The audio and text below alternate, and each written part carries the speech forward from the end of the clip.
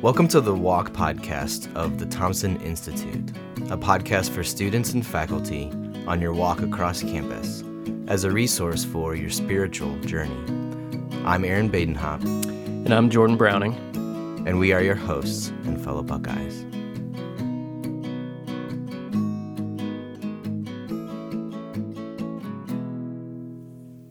If you haven't yet, we'd encourage you to subscribe to the Walk podcast in the podcast app so that you can automatically get updates when the next episode is being released. Please rate our podcast in the app, as that makes it much easier for others to find the Walk that are searching for us. In the final part of our interview with Dr. DiSilvestro, we ask him what he might say to the student that disbelieves because of their suffering. And we ask how his experience as a university professor provided a metaphor for understanding the core message of Christianity.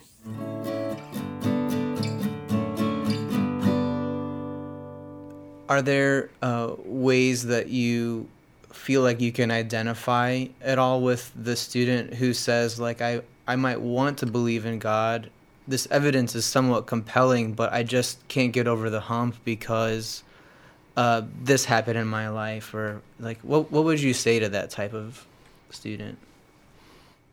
Do you like your alternative choice any better? You know, you're kind of stuck. And no matter what you decide, there's something, there's something that you're not going to like about the decision. Like Bob Dylan said, you got to serve somebody. No matter what you decide, there's going to be something in there that you're not going to be completely comfortable with. So I guess I would encourage people, you have to pick something. Not picking anything is really not really a choice. You're really choosing not to follow God if you don't pick anything. And I'd say, is the not following him any better than following him? I would say no.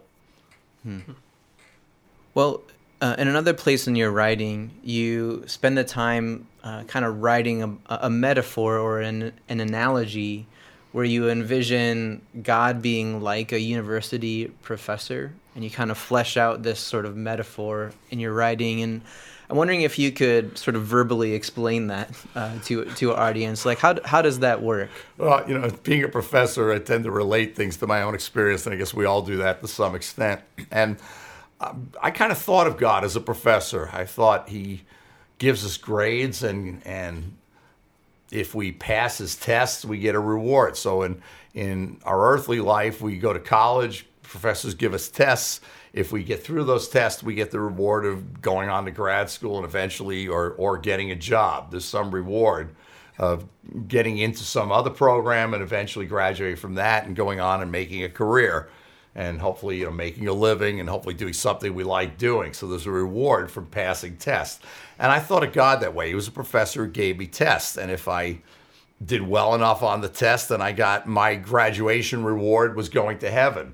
So I figured if God was like a university professor, he was one of those good guys that graded on a curve. So Mother Teresa kind of pulled the curve up, but Hitler kind of pulled the curve down. And I figured, all right, I may not be as good as Mother Teresa, but I'm a lot better than Hitler. So I think I probably pass. I'm not such a bad person.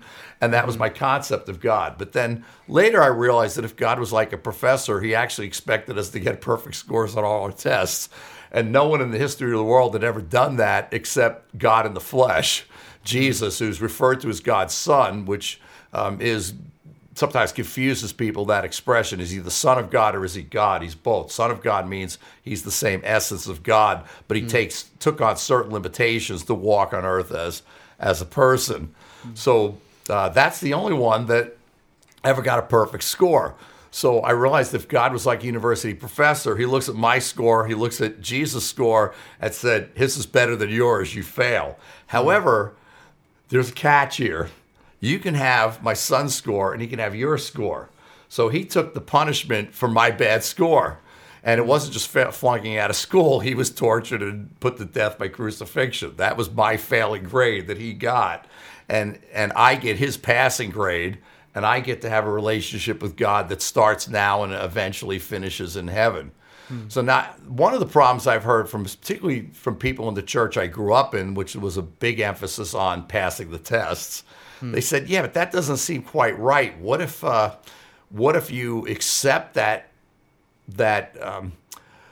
that 100% grade, but you keep living a terrible life? I guess there's two answers to that. Number one, okay, what if I got a free gift as a scholarship? What if some university professor said, I like Bob, and he goofed off his senior year, and he could have gotten into Harvard or Ohio State, but he didn't. He goofed off and failed his test, didn't do well enough in his SATs, did lousy in his classes, but I believe in him. I'm going to give him a scholarship personally, and I'm on the admission board. I'm going to let him in, and I'm going to give him a scholarship. I could take that as a free gift, but if I did nothing with it, what have I really gained? Similarly, with God, the reward is a relationship with him. If I have no interest in a relationship with him, then I really haven't taken the gift. I mean, yes, maybe I said, yeah, I'll take that perfect grade, but I never did anything with it. I never took, just like if I got a scholarship to the university and then flunked all my classes because I didn't try, I may have accepted the scholarship, but I didn't take full advantage of it. So that's one thing. The Bible talks about that. There's a parable called the sower of the seed, which says some of the seed fell in ground with weeds where it started to grow, but the weeds choked it out and it never took root and never blossomed. So you can have that. You can also have a situation where you got to accept the free gift and you do a little bit, but you don't do everything you could do. So this could be like, I'm a professor. I have a prize student, and I say to him or her, hey, come work on my research with me. I want you to partner with me to help me do my work. That'd be really great. You want to do that? And they could say, yeah, that sounds really good. But, they do enough to pass their classes and graduate, but they never show up when I tell them, you need to be in the lab at a certain time. They never show up. And, they do just the bare minimum on their classes. They get through, but they really missed out on a lot. They really, yes, they graduate, but they really didn't experience all life had to offer, and they really didn't accomplish much with their time. And there could be people like that you graduate and your professor passes you, but you really didn't please the professor and you really didn't do everything that you could have done. And the Bible talks about that, again, in the sower and the seed. It talks about some people bear 10-fold fruit, other people bear 100-fold fruit. Some people really accomplish something in their life and with their relationship with God, and someone just kind of do the minimum. Some barely pass. The Bible talks about that in the letter 1 Corinthians. It said there are some people that are like someone running out of a burning house. They themselves are saved, but they take nothing with them. And there's some Christians that are like that, just like what I described with the student and the professor. Yeah, I'm going to pass you, but boy, you could have done so much more. You could have helped me with my work. You could have gotten to know me, and you didn't do it. So you passed, but I'm kind of disappointed. And I think some people have that kind of relationship with God where they do the minimum and they get by and they'll go to heaven, but they'll go to heaven without really developing a relationship with God now. And they kind of go into eternity without really taking any accomplishments with them. So I don't want to be that kind of a Christian. I want to be like the student that said, yeah, I'll take that 100% grade and I'll get to know my professor and I want to graduate experiencing all that I can experience. That's great. I think the last question we had for you, kind of in light of, well, first I guess I even wanted to say thanks for even being willing to share, even about your son, and I even appreciated you sharing that and what that experience was like just not even that long ago, having to walk through that, and I'm sure still continuing to walk through all those questions and doubts. So appreciate you being willing to not just share that in our conversation, but knowing that others are going to be hearing that. But even wanted to ask, kind of in light of everything you've been saying, kind of for you personally, like as a last, like this is why I love Jesus. This is what captures my attention. Really, there's a lot of apologetic arguments. There's lots of stories in the Bible, but it's like this is the thing that really grabs my heart, I guess. Well, I guess being a professor, I like knowledge and wisdom. Knowledge is knowing facts. Wisdom is knowing what to do in a way that'll work well. And that was one of the things that first attracted me to Jesus when I read the Gospels for myself, was that he did both.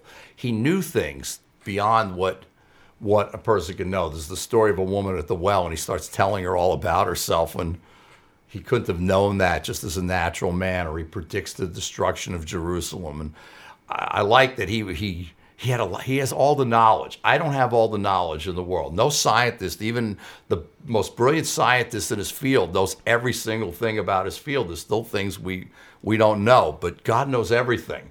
So therefore, he can know what's best. He can guide me, and I can trust him even when I don't understand some things.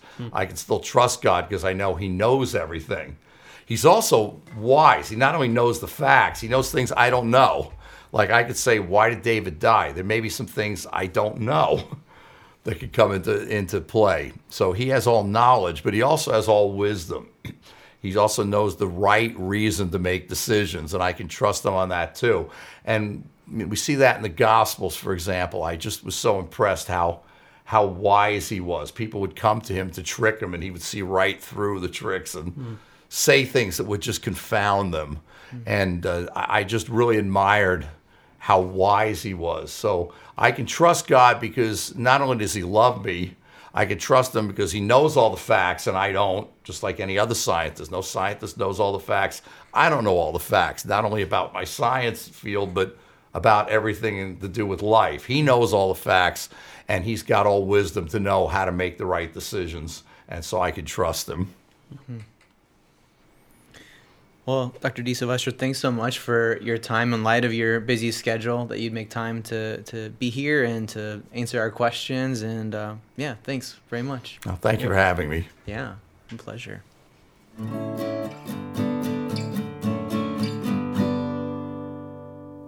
I really like what Dr. DeSylvester had to say about his metaphor of God being somewhat like a university professor. I think what I like about it is that I do think it's so common, it's sort of human nature for us to believe that there's this burden on us to perform, right?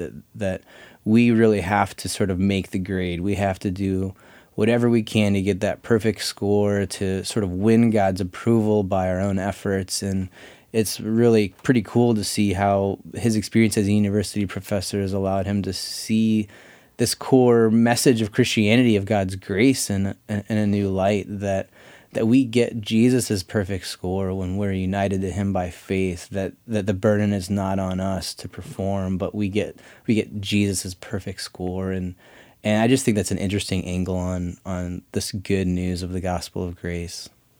Yeah.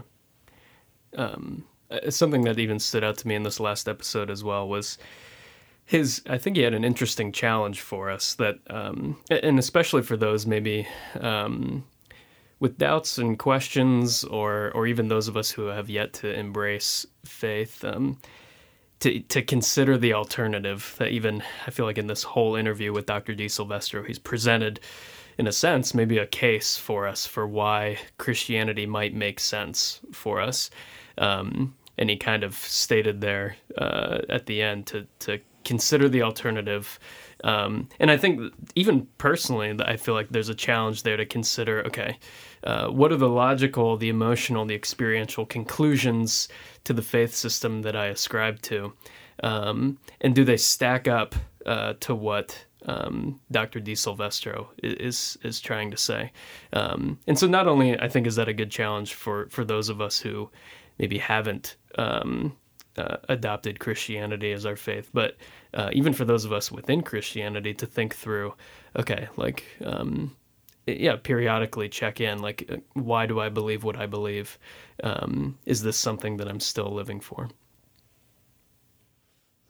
Well, please stay tuned in the spring semester for our next episodes of The Walk. We suggest following the Thompson Institute on social media, on Instagram or Twitter or Facebook, to stay up to date. And don't forget to mark your calendars for Thursday, February 28th for the Thompson Institute's special event, Are You Free? Christian and atheist scholars seek to make sense of our innate desire for personal freedom. Thanks so much for listening to The Walk of the Thompson Institute. The personal views presented by the scholars and professors on our podcast do not represent the views of their employer. For upcoming events and for more information, visit thethompsoninstitute.org, a program of Cru at Ohio State.